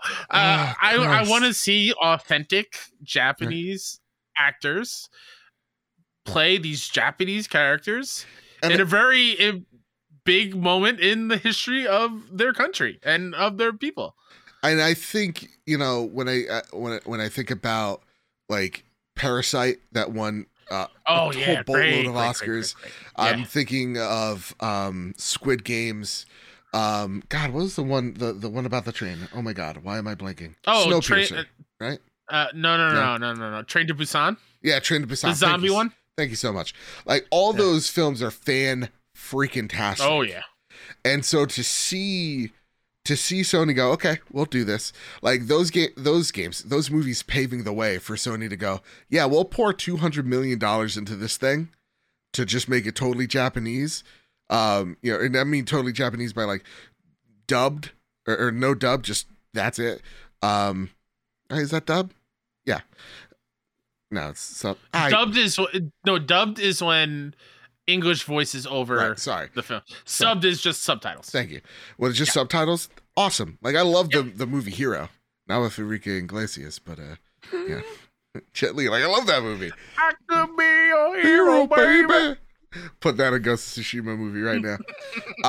But yeah, this is awesome. So I can't be more hyped. That said, Kyle, it's time for Flash News, brought to you by our friends over at IGN. Gotta go fast, gotta run. Yeah, got these all from IGN. I was running out of time while making the notes. Okay. Xbox official PC Game Pass Twitter account may have been teasing the arrival of Death Stranding on PC Game Pass. Ooh. Okay. Earlier today, the account changed its profile to a foggy landscape featuring grassy hills and rocks. After changing the photo, the account posted saying, "Sometimes we just like a good landscape pic. Hashtag new profile pic." This afternoon, some eagle-eyed fans believe they've uncovered the location in Death Stranding that the new profile pic was taken from, with a user name at Nevin Nom posting the area in a reply, along with an image from Sam Bridges urinating. Yeah. Great. Play this game, Cool. Xbox people. Play Death Stranding. And then tell me you only played 15 minutes of it, you didn't get it, and you turned it off. All right? And we're all square. This is great. This game deserves more eyes. Yep. PC Game Pass, I get it. Blah, blah, blah. Narratives you want to spin. This is a fantastic game. And being able to play it on PC ultra wide, have at it, y'all. Have at it. Is that technically going to be the second PlayStation Studios title on Xbox services? Yeah, technically. You got MLB The Show and you got this. Yeah, look at that. There you go. Nice. There you go. And, hey, you guys are loving it, right? You guys are loving it? So we can stop this console war nonsense? All right. I hope so. And yeah, this one, Spider-Man on PC lets you turn into the wall-crawling Stan Lee. Please check this out. This is a whole lot of fun. This is just a nice little feel-good.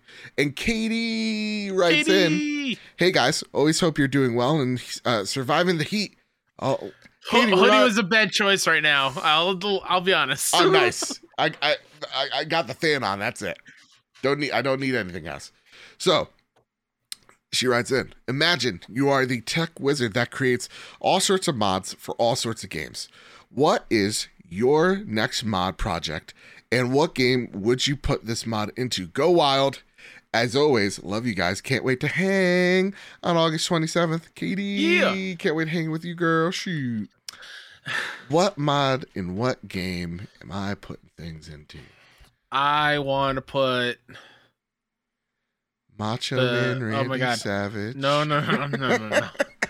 Why can't I think of his name? Oh my god, the doctor from Jurassic Park.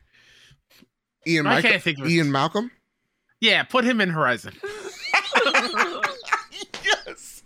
All right, stop the presses. That's perfect. This is going to be a joke for anyone that listens, who has listened to us for a very long time. Yeah. I want Spider-Bit in Spider-Man. Hot damn. Just like attached to the chair, though. Yeah. He's got to be swinging around the city in the computer chair. Honestly, just put Kingpin, but like put the spider skin over him. Oh, yes. We nailed it. It's wild that you never got to meet him. It's wild. In the history of the show. It's really weird. One day, maybe. Yeah. Maybe when Spider-Man 2 comes out, maybe Spider-Bit makes his return. Who knows? Or maybe some bitch die, and they deserve to be dead. Who knows? Who knows? Overwatch 2 is getting... first off, and I gotta end with this, I'm not creative enough for, like, I thought the Stan Lee thing was incredible. Like, I would never thought that, you know? What would I, like, put Batman and Spider-Man, you know? Like, there you go. Yeah. Like, I'm not smart enough for any of this. That's why I leave all the mods to the creative people. You know, I'll put all the gay flags in. I'll be that guy. You know? You know what? Make, instead of Ellie in Last of Us Part 2, make it Tinky Winky from the Teletubbies. Oh, God, that's horrifying. Because honestly, that ending would be drastically different. I'd let that Teletubby die. Instead of the spoiler alert, the missing finger, it'd be the top of Tinky Winky, you know, like the little antenna. The edge is gone. Oh, goodness. All right, Overwatch 2 is getting cross progression, and account merging is coming to the original game. Here's something really awesome. I have been waiting for this for a very long time. If you're upgrading from Overwatch 1 to Overwatch 2, all your progress comes with you, and you get to merge your PSN with your Battle.net account to have all the things with you when Overwatch 2 comes out. So be on the lookout for that. Go do it. I cannot wait. Overwatch 2, you come out on my birthday, or the beta at least, comes out on my birthday. I cannot wait. And from WB Montreal, or WB Games Montreal, the whole Gotham Knights team is proud to announce that we're officially gold. See you in October. Yeah. We'll see y'all. Oh, so excited. Dragon Ball Z, there's a whole lot of Flash news. I think this is the most Flash news we've ever done. Dragon Still Ball going Z, fast. we're still running fast. Dragon And Ball not Z, being mean to anyone. that's right. That's You right. know, not like other Flashes. You know what I'm saying? I see what you did there. Listen, they apologize. Dragon Ball Z Fortnite crossover is meme gold. I saw a clip, Joe, of Goku flying through the air, finding, I want to say Batman or somebody, Yeah. and slicing him up with a lightsaber, and then did the dab. I saw Vegeta shoot Darth Vader in the face and then do the cute little cell phone emoji with peace signs. Oh my I saw God. Goku Hadouken or Yamehameha, whatever, LeBron James. This game is something else. I feel like this is the Ready Player One of video games already. Absolutely is. Absolutely is.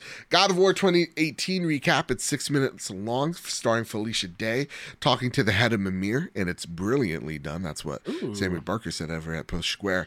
I have not seen this because I'm going to wait till the game's closer to launch. But again, also be on the lookout because apparently there's spoilers out there. I kind of want to try to squeeze in a replay of 2018 before Ragnarok. I don't know, though. Maybe that's one of our announcements on the 27th. Ooh. Ooh. And just a reminder, Gamescom is August 23rd. We're going to be recording the show early. So we're going to be recording it on Tuesday, the 23rd at night. So be on the lookout. The show will launch this Wednesday coming up, the 24th, instead of our usual Thursday show. So again, be on the lookout for that. And maybe there's some cool stuff there, but let's keep our expectations a little low. Patron, we will do similar to what we did with Summer Game Fest, where our live reacts will be for patrons only. Yeah. Of us watching it.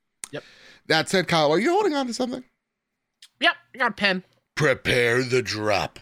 You are the latest steals and deals coming to the PlayStation storefront. August 15th, Nebulous Lasso on PS4. Robbie's Adventure on PS4. August 16th, Roller Drome. Hell yes. Yep. Way of the Hunter on PS5 and PS4. August 17th, Kruger 2 on PS5, PS4.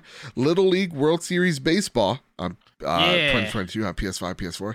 Is that like Backyard Baseball? Because that was... I don't know. If it is, back in the day. I'm going to buy it. Right? If it's just like Little League World Series, I'm like, why would... That's stupid. It has to be Backyard Baseball. You know? If it's not Backyard Baseball, get out of here. Hippo G comes out on PS5 and PS4. And August 18th, Curse Golf. That's the one you were thinking of, Kyle. Curse the Golf. Oh, God, it's so good. It's a golf-like. It's like a roguelike in golf. It's awesome. PS5, PS4. Why did you do the O?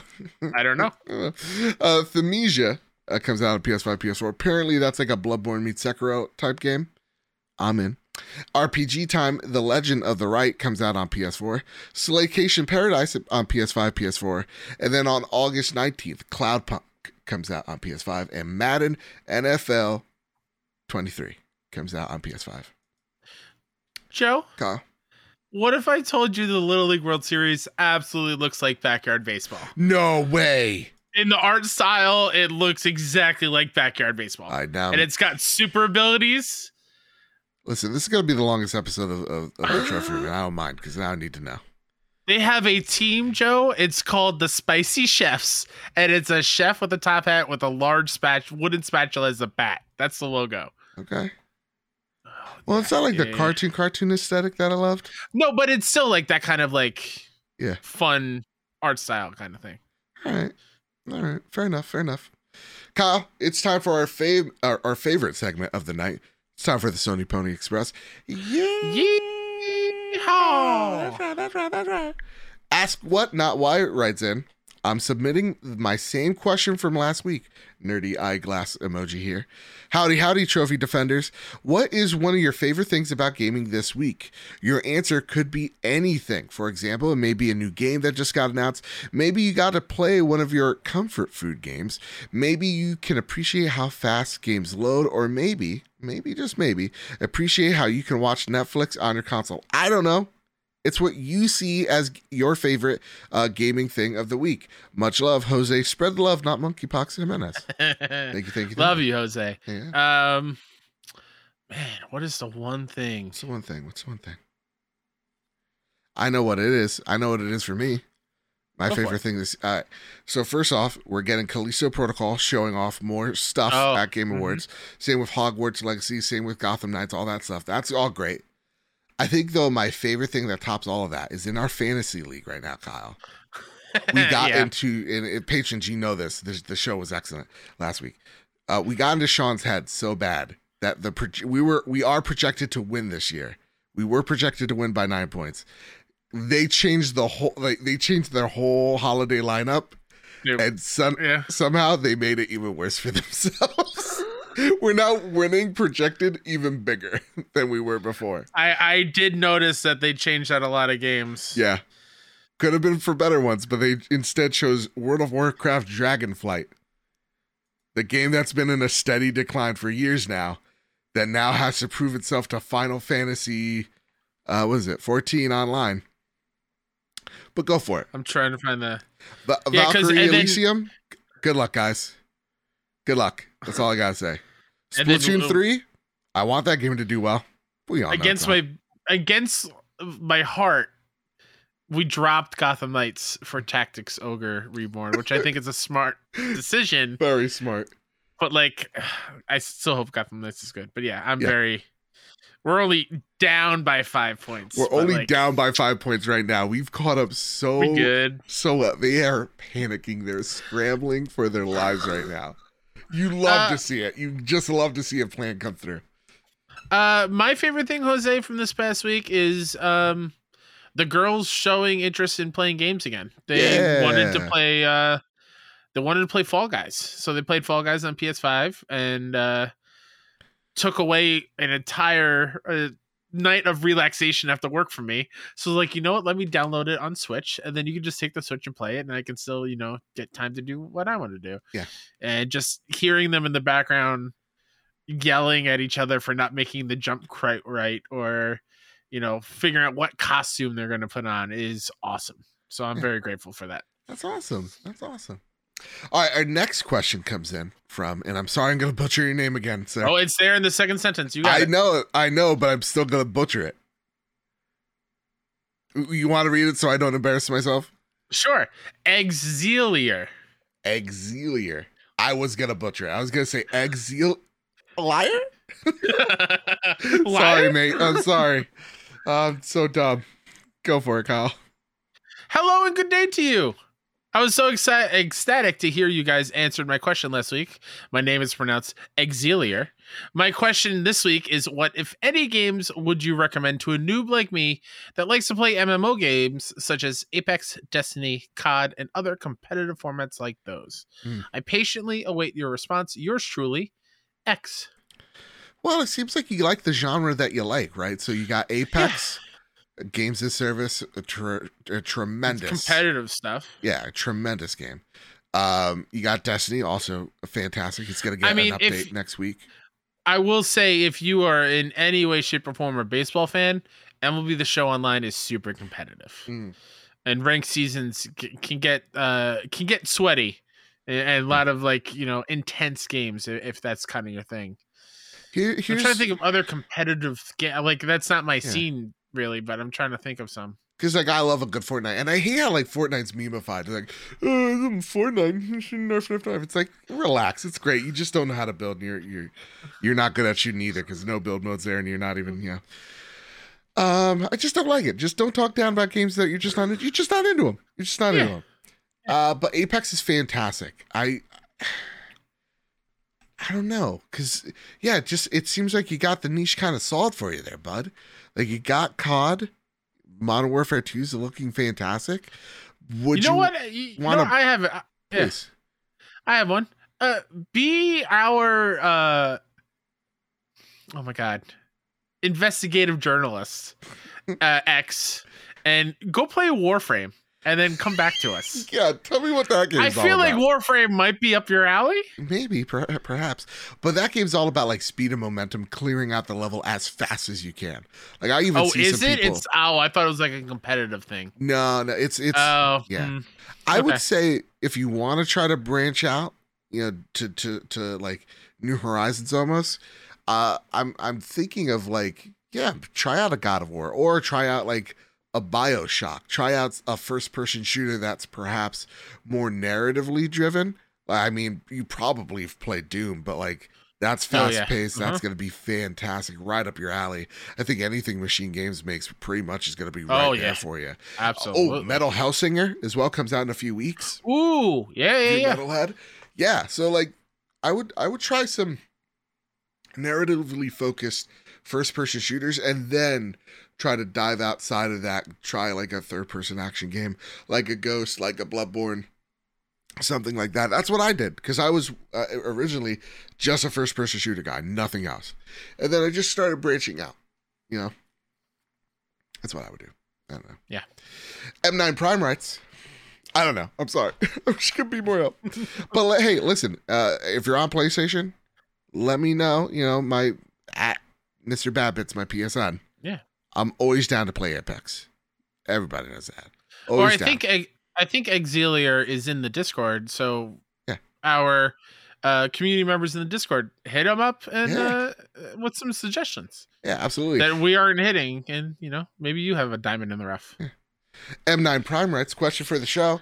I know this would have been a better topic for last week, but when the shovelware discussion was discussed, or conversation was discussed, I was wondering, with PSVR 2 on the horizon, do you think we'll be getting shovelware titles coming to VR, trying to just get in early to make the money, just to get in early to make money because of the launch? There will obviously not be much VR stuff to play unless they do lots of backwards compatibility for PSVR 1 titles. I hope so, pray to God. I hope it doesn't happen, but I can see someone trying to make a quick buck making a game about bouncing a pickle, but in VR. Absolutely. Yeah. So that's the thing I'm trying to remember with PSVR 1. I don't feel like there were a lot of like easy platinum trophies in VR. Yeah. I don't think that was a thing. I'm not saying there wasn't. I personally did not really dive into that realm. Because think about it. If you're making, I know this is going to sound really mean. If you're making a easy trophy game, click the thing 500 times to get the trophy. Yep. You want to hit the maximum audience, right? Yes. Like the lowest common denominator. So you're aiming for PS4, PS5 users, right? Yep. And maybe you're doing like a when it was a thing, Vita. But with PSVR, now you have to buy a whole new dev kit for that thing to make sure, because it has to function. That's literally like the only thing it has to, it's seemingly to be approved on these goddamn things. So like, You're probably then asking yourself, okay, how many of these units are going to be there? Am I going to hit an audience of 1 million, or do I have the chance of hitting an audience of 100+ million with PS4 and PS5? You're going to choose PS4, PS5. Yeah. You know, not to say you won't make money on PSVR, but you wouldn't make as much as, PS4.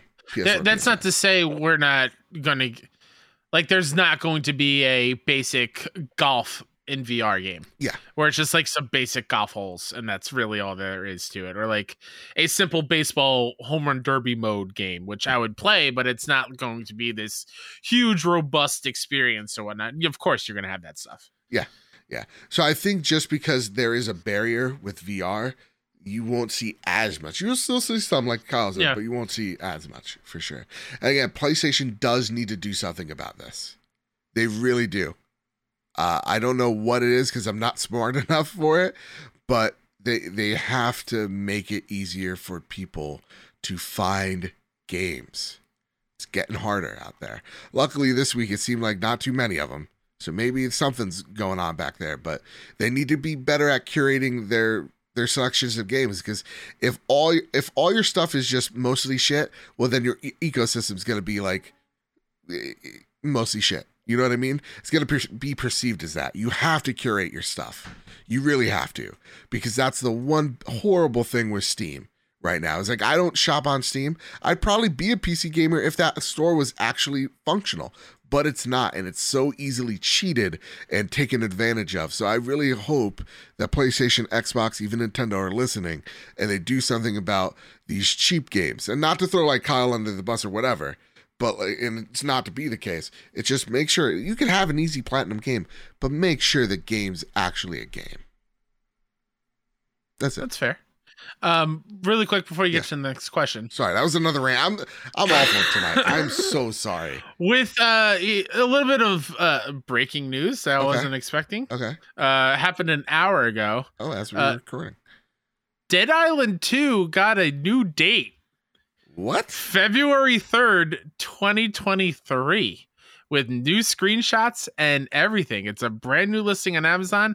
I guarantee you we will see this at Gamescom. Dead Island 3. No, 2. Sorry. Dead Island 2. Oh, right. There's because has a brand new date of February 3rd, 2023. Skips for Game Rant. Got some new. Absolutely wild. These screenshots look actually kind of good. All right. It seems like forever ago since we saw that really cool trailer. And then nothing happens. That Goat Simulator ripped off. Yeah, okay. Okay, let me look at one more time, Twitter. I'm sorry, I know. This is all Wario64 tweeted it out if you want to look at it. Wario64, okay, an hour ago. Yeah. Hey, that She-Hulk that they're pushing on everybody, you think it's going to be good? I'm going to have a good time with it. I think so too. I think Amy told me, she's like, that one of the reviews says this is like the horniest MCU product. And is that a problem? Not a problem. Oh wow, yeah, the screenshots look promising. Yeah. Okay. All right. It's actual real game still. And that's going to be really interesting of like, how do you differentiate yourself from Dying Light? You know, very similar. I think also you can literally is going put to be a these Gamescom, shots, right? Perhaps. You can literally put these shots side by side and be like, which game is it? I wouldn't tell you. But I know I had fun with Dying Light, so I'm going to probably have fun with this. Yeah, it's wild. All right. Breaking news. You heard it here first, folks. I am, I'm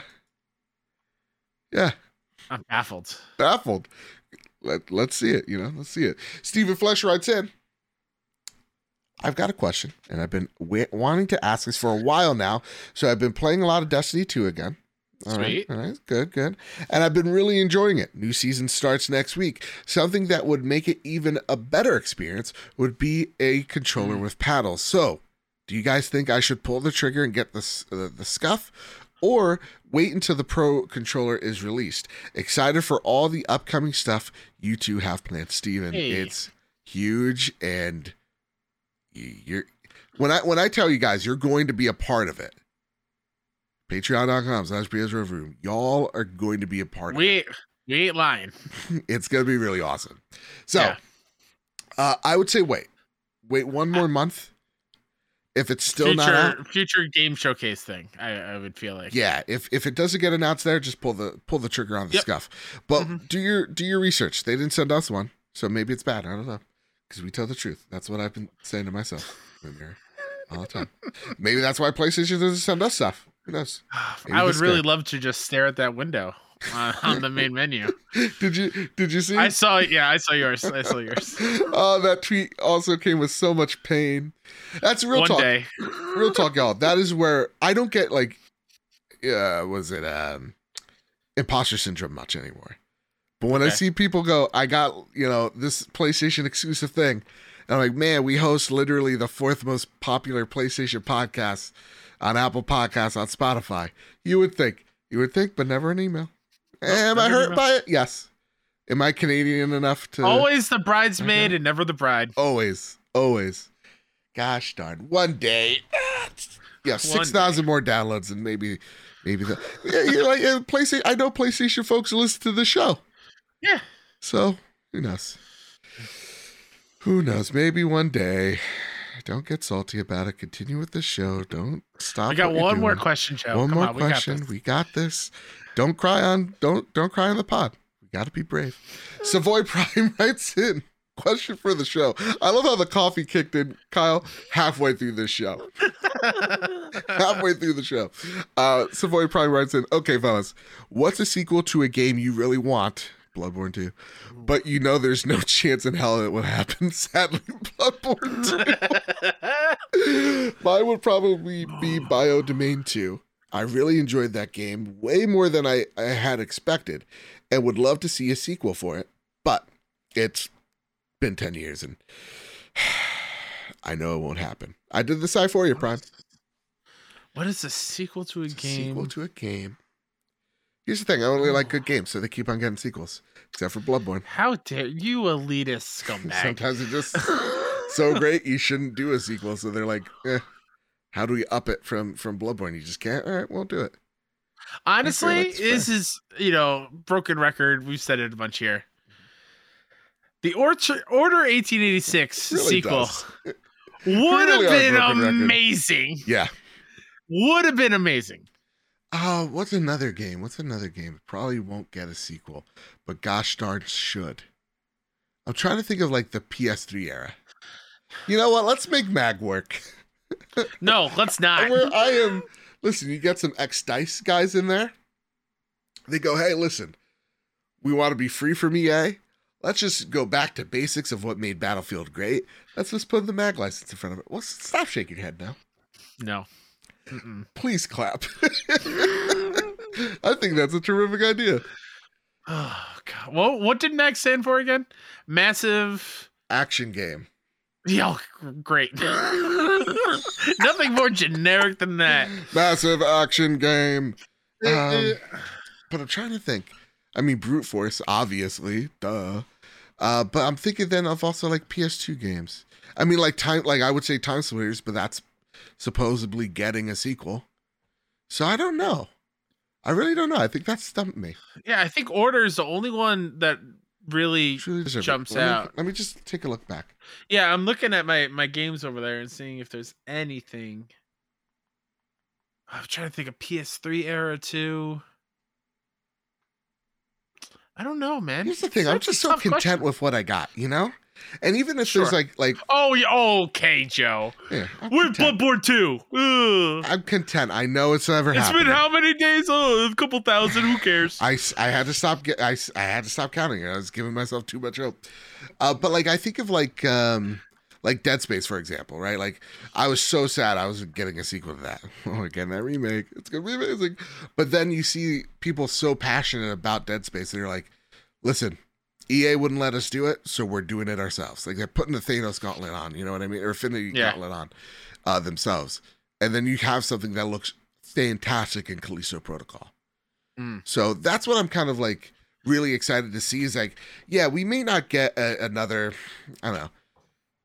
Because we didn't get a sequel to System Shock, we got BioShock. You know what I'm saying?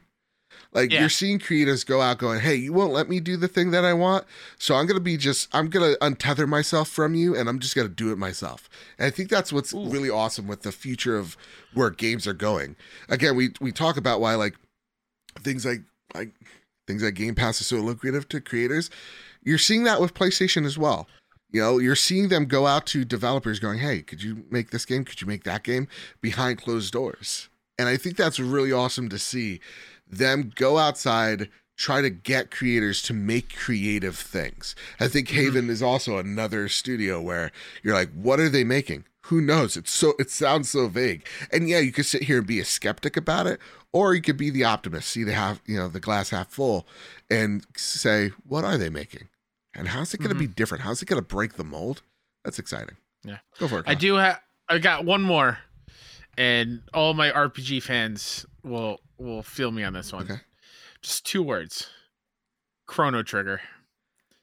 Fair enough. That's all I want. Fair enough. No Legend of Dragoon? I mean, yeah, but I want to keep I keep going on. Do you want me to talk about Resistance sequel for the next 15 minutes? I could. How excited would you be if you got that Legend of Dragoon remake? Oh my God, Joe! I would be so thrilled. How crazy? That is a game I never finished. Yeah. There was an issue with like my save; it got corrupted or whatnot, so I never got finished with it. But I just love the style of it, and like them calling in. To me, it reminded me a whole lot of like in a very weird and dorky way of Power Rangers, where they're like there's these normal people, but they're like calling these powers and these sweet dragon suits on, and they have different abilities, and it was an RPG that felt fun to play. God, I would be so thrilled. I will weep if I see that. Blue Point, come on now. Let's go. At this year's Future Game Showcase, you think? I would hope so. I think it's I don't either think that they or are, Metal though. Gear Solid. Yeah, I think it's Metal Gear Solid. probably. I didn't buy a whole bunch of Metal Gear Solid games for nothing, Kyle. You know. Speaking All of for which, not? What? Yes. before I forget, and this ties into August 27th, you better get on some Puppeteer. Just saying. Who knows? Maybe I've been playing it. Okay, I have as well. I just want to make sure, Marcus. Try to keep him honest. Okay, if I'm honest, I haven't. Oh, how dare you! I wanted to find the PS3 copy. I haven't. I will. Oh, that's fair. That's fair. All right, August 27th. We're gonna do that. Marcus is gonna be a part of it. I'm inviting him right now. Road to Greatness episode. Road to Greatness Puppeteer. episode. It's happening. Bam. All right, everybody. That's been this week's Trophy Room. We had a lot of good conversations. Yeah. I feel really good about this episode, Kyle. I know we usually save that shtick for the post show, but I feel really good about this. Is there anything you'd like to spotlight before you head on out of here? I like to spotlight myself, Mr. K-Step, on Twitter and everywhere else. Go hit up 61indie.com for all your indie news and reviews. 61 IndieCast is now a podcast that I host because Mike has left us. He got a job with Vicarious Games PR, which we're so incredibly happy for him. So I am now the host of IndieCast. So go check that out at 61 IndieCast, wherever you listen to podcast services. We stream that live every Thursday night now at 8 p.m. Eastern Standard Time. So come hang out. So look, Kyle didn't just get an Indie Minute. He got an Indie Hour. Go over there. Yeah. 61 Indie. There you go. Yeah.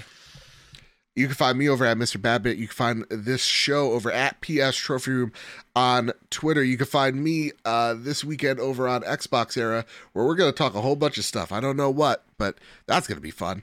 So find me there. Xbox. Oh, boy. I know. These kids, they don't know what they're in for. They don't know what they're in for. But yeah, you can find me there. You can find this show over at the Trophy Room, wherever you find your podcast service of choice, whether it's Apple Podcasts, whether it's Spotify. This is, I believe, the last week to get your 5-star review on Apple Podcasts and on Spotify to be entered into The Last of Us Part 1 remake. And I'm giving that to anywhere. Like if you want it in the UK, guess what? You win it. In the UK, I'm sending you a copy digitally because, I'm not made of money or pounds. You went in New Zealand, I gave you Canadian money because apparently y'all stole that design. I saw it. Technically, we're all made of pounds. We all have a quantitative poundage to us. Well, that's the thing. Here's the thing about the United States. It's so stupid. We should adopt the metric system. We're the only 100%. We're the only ones that do pounds still.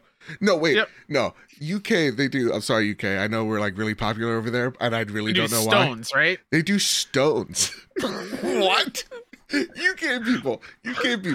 Are y'all out of your mind? What kind of Neanderthal way of figuring out how many people weigh? Right? Oh, you're about 20 stones. So like, we got Stonehenge. I think it balances it out. Like, what? How much is a stone?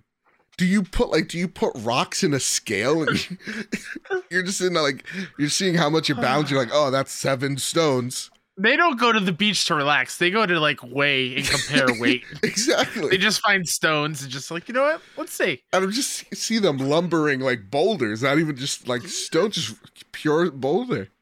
Oh man, I can't wait to see our ranking drop in the UK. Honestly, it's times like this I'm glad we're independent, Because pounds now seems logical. But kilometers sound dope. Or kilometers or whatever. Yeah. Dope. Kilograms. KGs. Yeah. Well, they only do centimeters, right? No inches? You just broke my brain. I think so. I think it's only centimeters. Yeah, right? I believe so. Yeah. I think that's how math works. And when you go to college, you got to be a scientist or whatever. You got to adopt the metric system anyway. I just feel like we're setting ourselves up for failure. Well, that might be my favorite quote you've ever said. When you go to college, you got to be a scientist or whatever. You got to look at stars and shit that I don't care about. You got to... all right. Well, everybody, that's been the Trophy Room, a PlayStation podcast. I hope you all enjoyed yourselves this week. I hope you all stay safe. Love y'all. And remember, keep your wits about you. Keep hunting. And keep playing PlayStation. See you guys. I love you.